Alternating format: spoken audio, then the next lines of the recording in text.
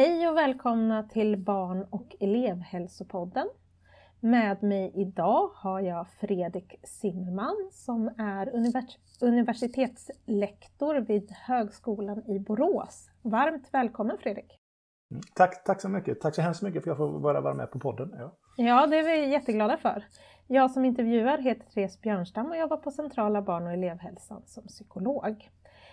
Och att vi har bjudit in dig Fredrik, du har så mycket intressant för oss att berätta så vi får se lite vad vi fyller podden med, men det ska vi göra. Och för de som vill läsa mer så kan jag redan nu säga att Fredrik, du har ju skrivit en bok som heter Pojkar i skolan, vad lärare och andra vuxna behöver veta för att fler pojkar ska lyckas i skolan, och den kom 2019. Och då tar vi vår utgångspunkt i en väldigt spännande rubrik måste jag säga. Vad gjorde att du intresserade dig för det här området? Ja, att jag intresserar mig för området, jag har svårt att sätta riktigt fingret på det. Utan det var väl mer att jag forskat mycket tidigt om barn- och ungdomskultur. Och framförallt har haft ett fokus på könsnormer och skolan. Och det här ämnet så att säga som är då, om vi säger en grundfråga är då varför presterar pojkar generellt sett sämre i skolan än flickor. Det var en fråga som innehöll så mycket intressanta dimensioner och olika perspektiv. Så att det har mera vuxit fram men att hänt någonting plötsligt så att säga. Och sedan har jag fördjupat mig i det allt mer för att det är en så pass intressant fråga. Och viktig fråga ska vi sägas också, dels demokratimässigt och dels hälsomässigt som tas upp här också då så att säga, att en så pass stor grupp så att säga lyckas sämre i skolan, då är det viktigt att diskutera detta. Och vill du berätta för oss några av huvudresultaten som du har kommit fram till? Ja, alltså om man vill sammanfatta det kärnfullt på något sätt så skulle jag vilja säga att det kanske viktigaste att tänka är att pojkar väljer inte att prestera sämre i skolan. Pojkar väljer inte att göra uppgifter utan pojkar gör uppgifter om de kan.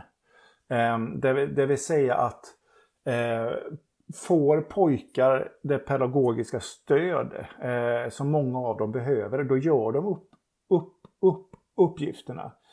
Och jag säger detta för att det finns en diskussion, om man säger i den allmänna debatten och så vidare, en diskussion om att pojkar väljer bort studier och så vidare. Men liksom det finns en oerhörd mängd resultat, dels i mina studier men också i annan väldigt mycket forskning som visar att pojkar gör uppgifter om de kan.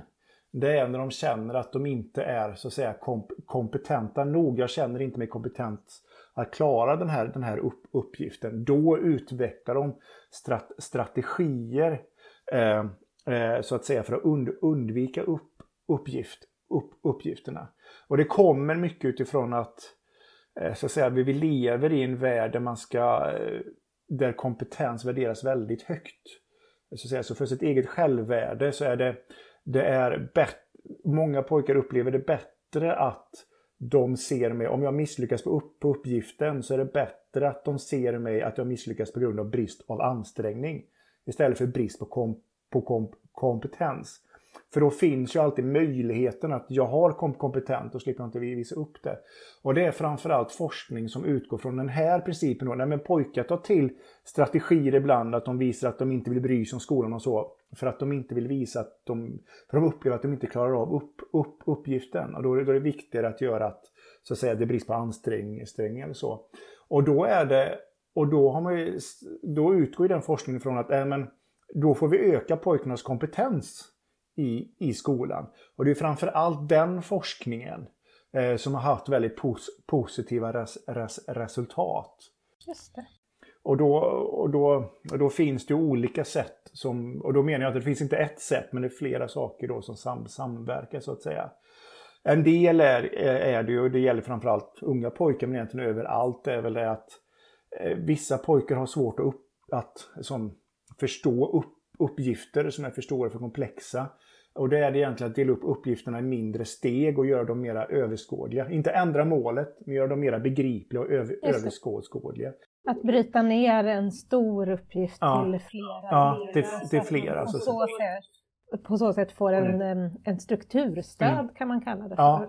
Ja, och då är det liksom att man vet det, motivationsmål, att det som säger, det blir mer överskådligt. Man kan säga att ser de inte vägen, då går de inte. Men känner de att de upplever att de ser vägen, då börjar de gå så att säga.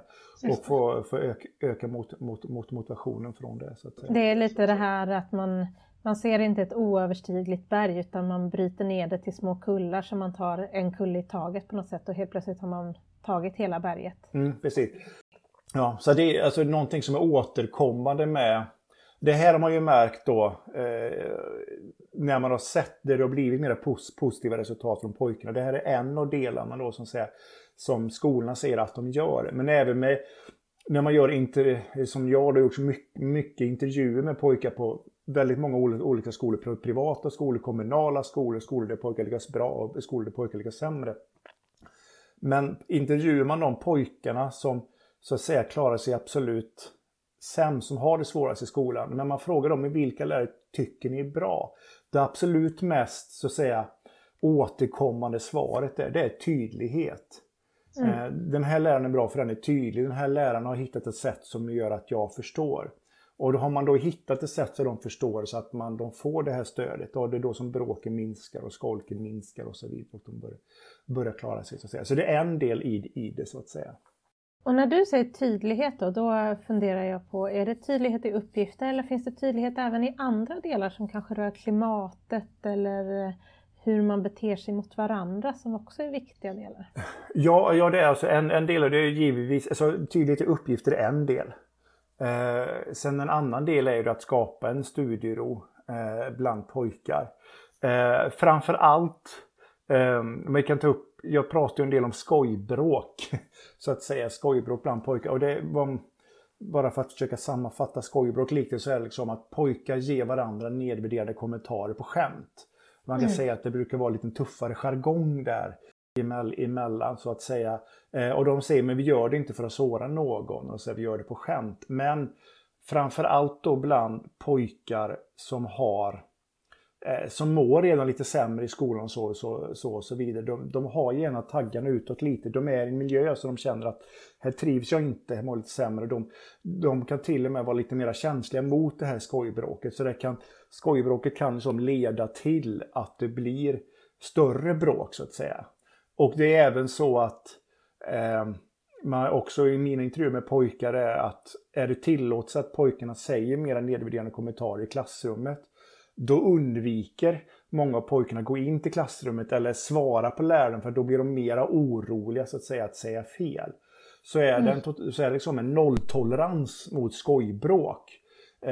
Så har man, så inte bara mina studier men i andra studier när man intervjuat lärare, vad är det som har varit positiva effekter. Så det är någonting att fokusera på så att säga, att det ska vara en positiv positiv jargong mellan eleverna, inte bara mellan pojkar till flickor, eller flickor och flickor, utan även då bland pojkar så att säga. Och det är någonting som man kanske, jag har sett i mina studier så är det vanligare om en pojke säger en negativ kommentar till en flicka liksom, om hennes hår och sånt där. Då går läraren ofta in direkt och avbryter så att säga. Men kanske inte gör när pojkar säger negativa saker till varandra så att säga. Men jag har sett klassrum där lärare gått in och sagt nej, här ska vi bara prata positivt om varandra och så. Och då skapar det ett lugn för pojkarna, då kan jag fokusera på läraren istället för att tänka på att kommer någon säga någonting, då måste jag säga någonting tillbaka och så vidare. Så det är en annan aspekt med tydlighet kan man säga, att man har en tydlig nolltolerans mot skojbråk och försöker skapa en positiv klimat i klassrummet och på skolan. Sen en tredje del i detta är väl egentligen att göra pojken mer kompetent i skolan. Det är egentligen, man skulle kunna säga om studieteknik så att säga. Och det här är någonting som återkommande studier har liksom visat, det vill säga att återkommande studier som tänker att nej, men pojken tar till strategier för att undvika uppgifter i skolan för att han känner att han inte är kompetent nog att genomföra dem. Utifrån det så har man gjort det, men hur kan man göra så att pojkarna känner sig mer kompetenta? Och utifrån en hälsoaspekt så vill jag lägga in en liten äldre studie. Jag tycker den är intressant så att säga. För att det här är ju det, kan man sammanfatta, att pojkarna känner en stress och en ångest. De klarar inte av uppgifterna. Och det här gör ju, vissa elever känner ju samma sak då med stress och ångest. Det har misslyckats, men vissa börjar studera väldigt nitiskt då och så vidare. Men många av de här pojkarna som mår sämre, om vi fokuserar på den gruppen, de flyr ju uppgifterna. Det här är någonting jag kan, då mår jag dåligt, då flyr de så att säga. Man kan säga att de vill lämna liksom uppgifterna så. Och en studie delade upp de här eleverna i olika grupper. En grupp fick vara med psykolog och folk liksom så här ångestdämpande övningar och så. Och det hjälpte inte dem någonting. Nej. Det hjälpte elever som var duktiga i skolan, som studerade mycket för att de var övernitiska så att säga och mådde dåligt för det. De hjälpte att få liksom ångestdämpande övningar och så, men det hjälpte inte de som kände som var lite sämre i skolan så. Det hjälpte inte de övriga. Det som hjälpte den gruppen, som jag tror, det var de som fick hjälp i studieteknik. Så de fick liksom hjälp att bli mer kompetenta i skolan. Och det här är också någonting, när jag har studerat skolor som har liksom minskat könsskillnaden mellan flickorna och pojkar, då är det ofta att de går in och hjälper till med studieteknik så att säga. Om alla elever, och då är det inte bara med pojkarna utan de har gjort det så att de diskuterar det med alla elever, både flickorna och pojkarna. Men flickorna gynnas av detta, men pojkarna gynnas av det ännu mer så att säga. Så att om de har haft ett prov, då diskuterar de hur studerar ni till provet, hur gick det till och så vidare. Och det är också en sak som är en fördel som både jag har märkt och andra då, att exempelvis delar man upp uppgifterna i mindre delar så, då är det mindre steg. Och då får pojkarna mer bevis. Alltså det här gäller inte alla pojkar, det gäller pojkarna som har det svårt i skolan, som har gjort forskning på, säger det. Att de får det tydligt att nu klarar jag det här steget och sen det här steget, sen det här steget. Då får de bevisat för sig att de faktiskt klarar av skolan. Just det, de bygger en kompetens under själva uppgiften. De får in en känsla av att skolan är en framkomlig väg för mig. Det var en australiensisk studie, de har ju pojkskolor där. Så att de har lite lättare att bara göra studier på just pojkar så. Och det tyckte jag var jätteintressant, för de gjorde en studie där de tog ut en grupp pojkar som fick hålla på som vanligt och sen en grupp pojkar där de fick sitta och satt och diskutera med de här pojkarna som har svårt att börja diskutera. Men vilka uppgifter har du klarat av? Och då berättade de uppgifter som de hade klarat av och diskuterade, men vad var det i de här uppgifterna? Hur gjorde du då för att klara av de här uppgifterna? Och så de gjorde men det här och det här. Alltså då fick de hjälp av läraren då att ta fram vad som var positivt. Att lärarna hjälpte dem att vara liksom sina egna talangscouter, som de säger då. Och då märkte de det att okej, om jag gör så här och så här och så här, då får jag ett positivt resultat. Och sen så jobbar de med det, så skulle pojkarna tänka och jobba med då att om jag får negativa tankar om att jag klarar inte den här uppgiften, då ska man tänka på hur gjorde jag för att klara det innan, och så försöka tillämpa detta då på de här uppgifterna så att säga. Och det här, och när man kom tillbaka efter några månader för att se om det här hade haft effekt, så märkte man att just de här pojkarna som hade börjat tänka så, de framförallt så hade, jämfört med andra pojkar, så hade de blivit väldigt mycket bättre på att planera sina studier och genomföra sina studier. Jag vill bara lägga till en viktig del som jag tycker är viktig här, att det här var en australiensisk studie, men det sammanfattar väldigt väl vad jag har sett i svenska studier på de skolorna, är att man jobbar väldigt mycket med att göra kompetenterna, att pojkarna förstår mer hur man kan lägga upp studierna och så. Det vill säga att det blir på något sätt en bättre pojke i skolan. Och de känner sig mera hemma i skolan då. Liksom och att de har lättare, de känner inte att de är dåliga, utan de känner att de kan bli bra. Och då har man mycket lättare att ta emot feedback från lärarna och sådana saker och få tips om det. Men vad det jag ville komma fram till, att då när pojkarna känner sig bättre i skolan, då skapas också en bättre skolvardag så att säga. Så att även flickorna säger ju här att att de trivs bättre på de här skolorna för att en bättre skolvardag, det blir bättre på lektionerna så vidare. Så att de här skolorna har ju inte bara lagt ner resurser på pojkarna, utan de har ju suttit och pratat med flickorna på samma sätt. Och flickorna säger att de trivs med att få diskutera med lärarna, men också på att det skapar liksom en bättre studiero och studiemiljö på skolan så att säga. Så alla gynnas, men särskilt pojkar kan man säga. Ja.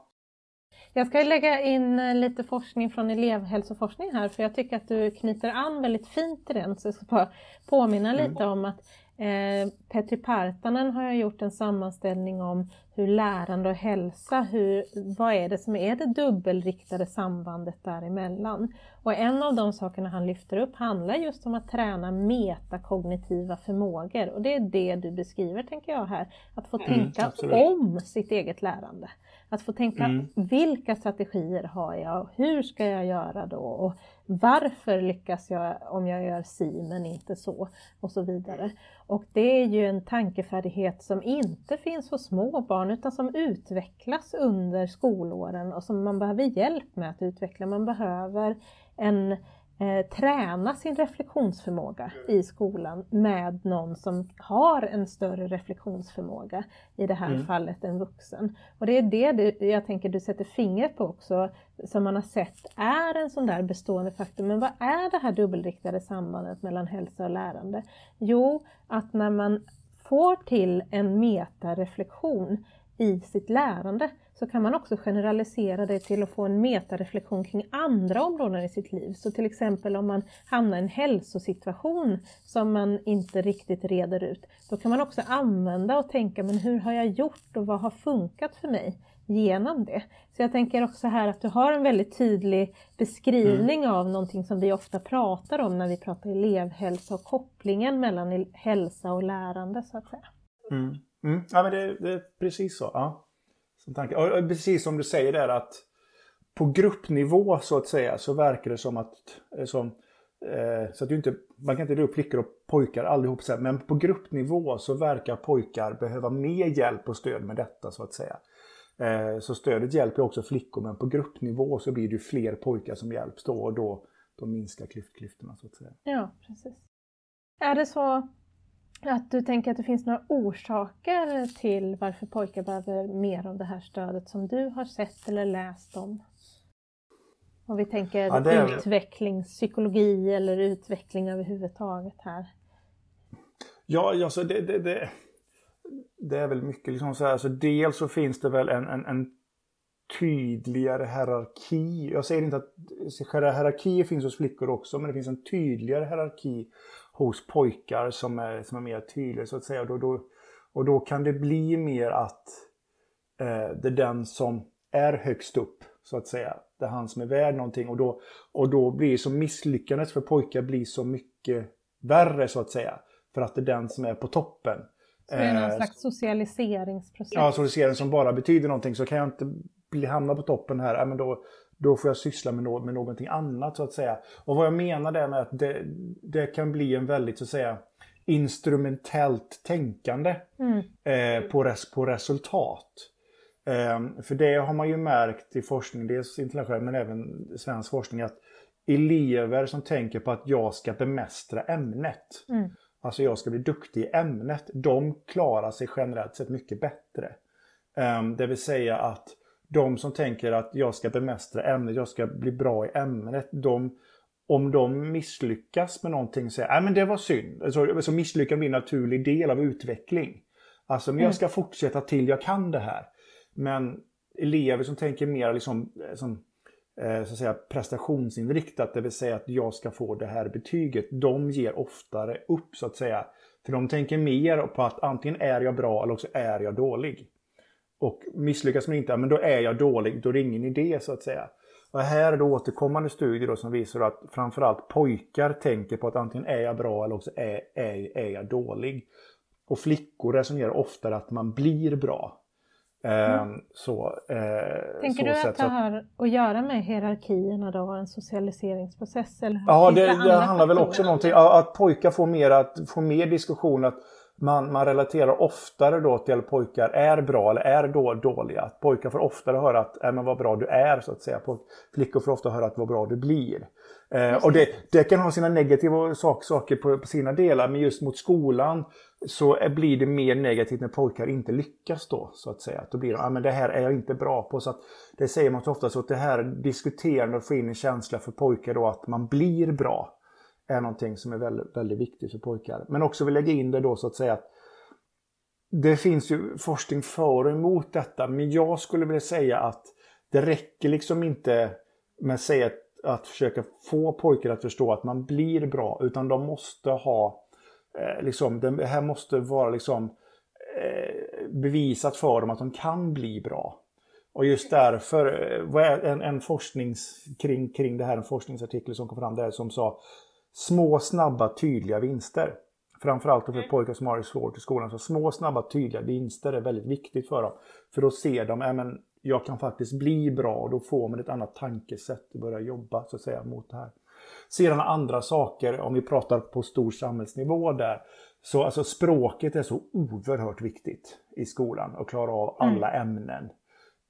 Och så att säga, generellt sett så flickor gör fler aktiviteter från lägre åldrar som gör att man pratar.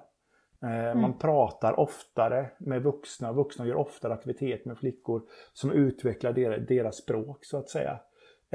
Alltså det är ju inte, pojkar kanske får mer liksom tillsägelser och så, alltså med mera prat och så, men det är ofta tillsägelser, men det som utvecklar språket är att barnet säger någonting och vuxna säger någonting tillbaka. Så det är den här antingen envägskommunikationen som blir vanligare med pojkar, medan dialogen och utbytet av tankar blir vanligare med flickor. Och det är det på något sätt som utvecklar språket, så att språket är så oerhört viktigt för pojkar, framförallt när man då startar skolan. Det är ganska tydligt att om man säger så här, den forskning som visar då att pojkar som kommer från väldigt svåra förhållanden, alltså det är både missbruk och barnfattigdom och så vidare, men ändå klarar sig. Det som är som gemensamt för de pojkarna brukar vara att de har en väldigt bra språklig förmåga. Som bra språklig förmåga blir som en vaccination mot att hamna i större problem. Och så att säga så att utveckla, ge stöd är att utveckla språket från väldigt låg ålder. Det ger dels så hjälper det att man klarar av egentligen alla ämnen i skolan bättre. Och det verkar också minska så att säga, regelbrytande i äldre åldrar sen. Så att det har två stycken väldigt positiva sätt då, så att säga, att det, mot det. Så språket är något av en nyckel i början, så att säga. Och det betyder alltså, för nu pratar vi 0 till 20 perspektiv här, så det är ganska stort åldersspann vi pratar om. Men jag hör dig säga saker som gäller för små pojkar och mellanstora pojkar och stora unga män, så att säga, här i alla led. Att språk kan man jobba med på förskolan och tidigt i skolåldern, säger du trycker lite extra på det. Men det kommer vara viktigt att fortsätta ha en dialog och ett reflekterande, och så småningom också tänka om sitt eget lärande tillsammans med pojkar. Det jag skulle vilja lägga till där, och här vill jag bara säga att forskningen går lite fram och tillbaka, men jag vill ändå lägga in en tanke här ändå åt vad jag tycker att det lutar. Det är att på förskolan så kanske man ska ha lite mer fokus på att säga socialisera in pojkar att få en bra relation med vuxna, och tänka mer på hur man är en bra vän, hur man är en bra person, att kunna be om hjälp på ett socialt produktivt sätt. För det är också någonting man har märkt, att pojkar som har det väldigt svårt i skolan, de är sämre på att de har svårt att be om hjälp och så vidare. Så här, det är också en sån här norm kring maskulinitet, så att säga, som gör. Så att bli en bra person kanske är viktigare på förskolan, men även ha med språket. För att det finns vissa som tyder på det att den stora språksatsningen som man skulle göra på pojkar ska liksom börja kanske framförallt vid 7 års ålder. Att om den börjar för tidigt och man börjar satsa för mycket på detta, då känner de sig, men jag klarar inte av det här. Om de inte är mogna för det, så kan det bli att jag klarar inte av det, Och då har man märkt att redan från förskolan, jag ska säga att då känner de att det här är inte för mig, det här klarar jag inte av, och så börjar de ta till strategier för att undvika det. Så jag vill bara lägga in det, alltså det är jättepositivt att läsa och göra ramser och prata mycket, är jätteviktigt på förskolan. Men det kan kanske vara lite viktigare att skapa hur man är en bra vän och skapa bra relationer. Och sedan sätta in en stora resursen på språket, kanske mer precis på förskoleklass och skolan i så fall, skulle jag vilja säga. Just för att det får inte ligga över som vad den förmåga som pojken klarar av. Just det. Proximala utvecklingszonen brukar man prata om ibland.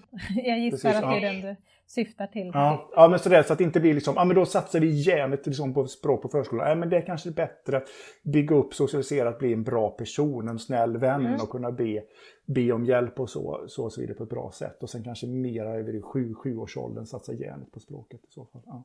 Finns det erfarenhet där då på förskolan, om vi tar det med socialisering, att bli en bra vän och kunna be om hjälp och uttrycka sig kring sådana saker, kring hur man kan jobba kring det? Ja, det är väl...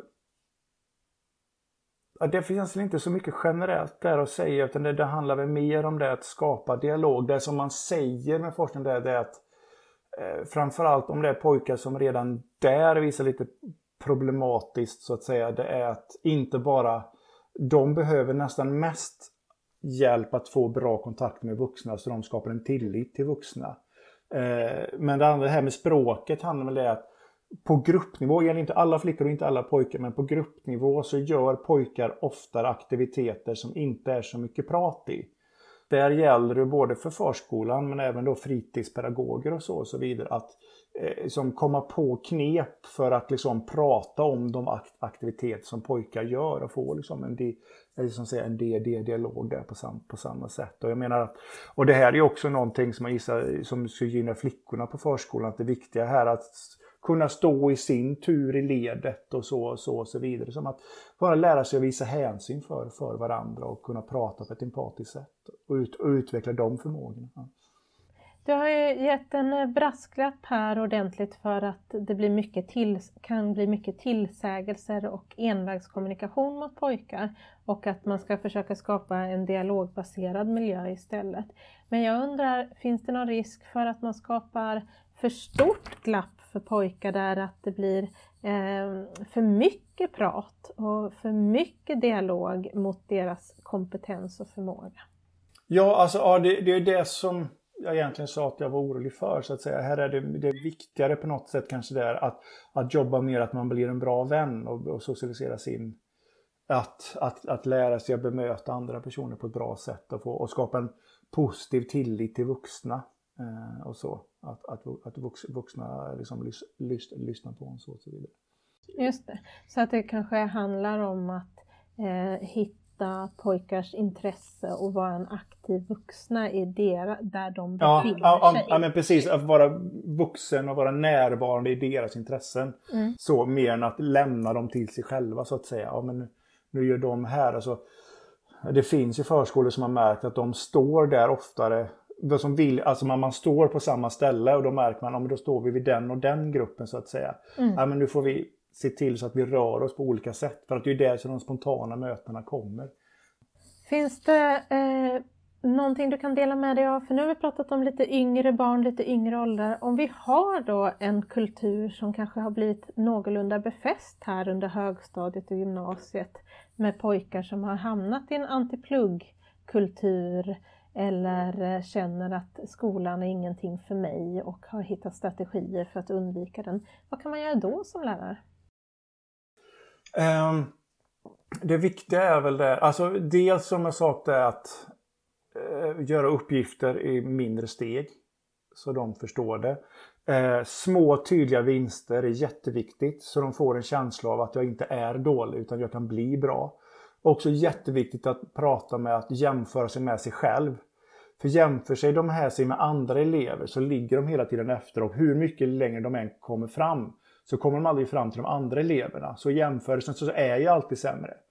Men om man jämför sig med sig själv och får möjlighet att se sin egen utveckling så kan man se att men tidigare var jag här, nu är jag här. Och då ser jag min egen. Så att det viktiga är att jämföra sig med sig själv för att då se att då blir jag bra. Och det här med små tydliga vinster, vissa lärare har sagt att just med de här pojkarna så är det jätteviktigt att förstärka detta. Bland annat ska man lägga in förstärkningar om att vissa säger att de mejlar hem.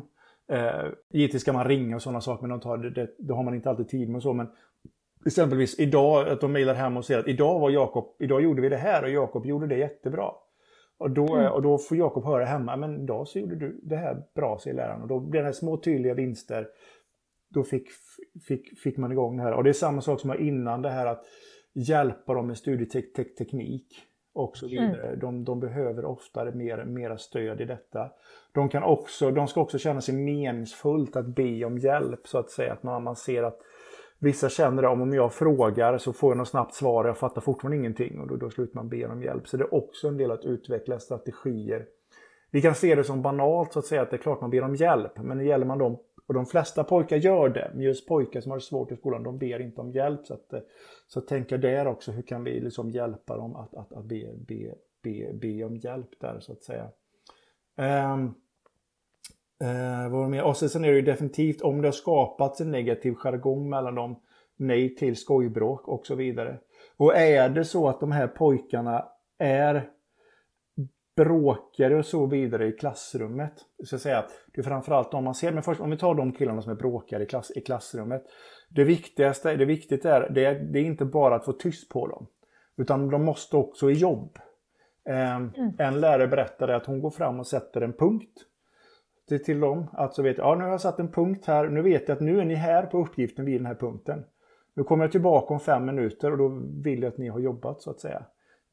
Så att man behöver få in en tanke att skolan inte jobbar. Och då gäller det också att om de inte har jobbat, varför förstår de inte uppgiften och hur jobbar de, så att säga. Så man kan väl säga, vad som kan vara viktigt att förstå det är att bara öka ansträngningen hos de här kan få motsatt effekt. För att ökar man ansträngningen men ändå inte förstår, att då läggs skulden på dig själv. Då märker man då sjunker motivationen ännu mer. Nu har jag verkligen ökat min ansträngning, för nu skulle jag försöka klara skolan och så lyckas det ändå inte. Ja, men då faller jag bak. Och det finns även studier som visar att ökad ansträngning utan positivt resultat, det ökar också den psykiska ohälsan. Så man måste, så du kan inte bara gå in och tänka på att pojkarna väljer att inte göra upp uppgifterna, och ökar de bara ansträngningen så lyckas de. Men ökar de ansträngningen så måste de också göra det med stöd, så att säga, så att de förstår uppgifterna. Just det. När du pratar om olika studietekniksstrategier eller vad vi kallar för, så tänker jag att du har nämnt att den stora viktiga handlar om att få igång deras egen reflekterande förmåga kring sitt lärande. Finns det andra delar i studieteknik som du tänker, det här finns det? För dela upp är ju en sån där sak som är en studietekniksfråga också. Att jag tar mig inte an hela uppgiften, utan jag försöker bryta ner den i olika steg. Och det säger du att det kan de ibland behöva extern hjälp eller yttre hjälp med. Men finns det också andra studietekniksfrågor som du vill rekommendera när det gäller pojkar? Ja, alltså dels ta sig an att vart studerar man. Som ställa sådana frågor och få en reflektion på det, vare sig det är på jobbet eller på skolan, så att säga. Alltså, vare sig det är hemma eller på skolan, att det är en lugn och alltså det är en miljö som går att arbeta i, så att säga. Sedan så kanske det är ännu viktigare, kanske inte att enbart fokusera på hur, utan även fokusera på varför. För att det kan vara pojkar som behöver liksom motivation med varför ska jag göra det här. Att de känner sig, men jag kommer ändå inte lyckas med detta, så att då väljer jag andra vägar. Det kan vara väldigt destruktiva vägar, så att säga. Så att få men om du studerar så här så kan du få ett bättre och mer hälsosamt liv, så att säga. Så det är väl också att diskutera det här varför man studerar och varför de upplever det så. För det är ofta så att när man pratar med elever som känner att de har kompetens att klara skolan i 9:an, om man frågar vad de vill bli, så vet de inte. Men jag kommer nog gå på det som men jag vet inte vad jag vill bli. Frågar man eleverna som inte som känner att de inte klarar av skolan, de har, men då jobbar jag där. Då blir jag hockeyproffs, eller då blir jag lastbilschaufför, eller jag jobbar på McDonalds. Men då känner man, men varför ska jag... Eller då min pappa jobbar på den här industrin, då kommer jag jobba där också så att säga. Men det bottnar ofta i att de har en plan för att de ska slippa skolan så att säga. Och den planen brukar gå sämre tyvärr ändå. Så att det börjar bli viktigare och viktigare för att få ett betyg för att klara av skolan. Eller klara av livet senare med framtiden. Ja, men det vet jag. Du inledde ju med det att det finns en demokratifråga i det här. Och det måste ju vara en del av det. I att vi vill ju ha en demokrati som är stark och som också där ett samhälle som kan möta en föränderlig arbetsmarknad eller förändrade villkor. Och då behöver vi också en befolkning som är beredd och kan göra det. Så att säga. Ja, det är alltså hela den här tanken. Alltså, det finns ju en vacker tanke det här med det livslånga lärandet. Men grunden till det här livslånga lärandet, det finns ju, men grunden till det livslånga lärandet är ju egentligen att du som individ ska göra dig själv anställningsbar. Och detta innebär ofta att under ditt liv så måste du liksom lära upp dig, öka din kompetens, lära nytt och så vidare. Och är det då personer som känner sig utanför och känner sig att med skolan är absolut ingenting för mig, om man har väldigt ångest kring det och känner att jag misslyckas där och så vidare, så hamnar de väldigt långt utanför, och det blir också väldigt stora samhälleliga kostnader. Ja, och ohälsotal. Ja, det har man märkt att nu är det svårt att visa på orsakssamband, men i alla fall en korrelation så att säga finns det väldigt tydligt med de senaste 10 åren, att de senaste 10 åren i Sverige och Finland, jag har sett studier också på det, så har det blivit väldigt mycket svårare att få jobb om du inte har goda betyg. Och samtidigt så har sin psykiska ohälsa, både fysiska och psykiska ohälsan, ökat bland den gruppen av pojkar som har sämst betyg. Och det här menar man att de blir bortvalda av samhället och hamnar så långt utanför. Och det här utanförskapet, det är ju det som leder då till att de får så dålig hälsa. Alltså att betygen betyder så mycket för dina framtida livschanser så att säga. Och kommer då är de in i en skola som inte är begriplig för dem. Ja, då känner de, då utvecklar en strategi för att liksom, jag vill inte känna mig misslyckad så att säga. Så det hjälper att ge dem det stödet de behöver. Okej Fredrik, nu är det många tankar som snurrar hos mig och mycket inspiration har vi fått, vi som har lyssnat på det här poddavsnittet. Innan jag tackar dig så skulle jag vilja be dig, kan du försöka att sammanfatta något av det du har sagt idag? Och jag tror att grundtanken är väl att förstå att pojkar väljer inte att så att säga misslyckas i skolan, utan de gör de uppgifterna som de kan. Och om det är pojkar som visar ointresse från skolan, så är det för att de oftast har utvecklat en strategi för att slippa känna sig sämre i skolan och misslyckad i skolan. Och då kommer det för grunden då, de känner sig inte kompetenta i skolan. Nej, men ger man dem då stöd att bli kompetent i skolan, så kommer de lyckas allt bättre, och vi får en bättre skolvardag i skolan överhuvudtaget. Så att det handlar om, alltså grundtanken är väl det liksom, så att säga, men hur kan vi ge pojkarna stöd så att de känner att skolan är en framkomlig väg. Och där tar vi vårt avslut, men kanske också ett avstamp för många att fundera vidare kring vad man kan göra här och nu, eller vad man kan göra på sin skola på olika sätt. Jag vill rikta ett stort tack till dig Fredrik Zimmerman som har varit med oss idag. Och jag vill också uppmana er som blir mer intresserade av den här frågan, för du har samlat så oerhört mycket forskning och som är matnytt i den här frågan i din bok. Så jag läser upp titeln igen här och vi kommer lägga den på hemsidan också. Pojkar i skolan, vad lärare och andra vuxna behöver veta för att fler pojkar ska lyckas i skolan. Skriven av Fredrik Zimmerman, utgiven 2019. Tack så mycket Fredrik. Tack så hemskt mycket för det här samtalet. Väldigt intressant. Tack. Hej då.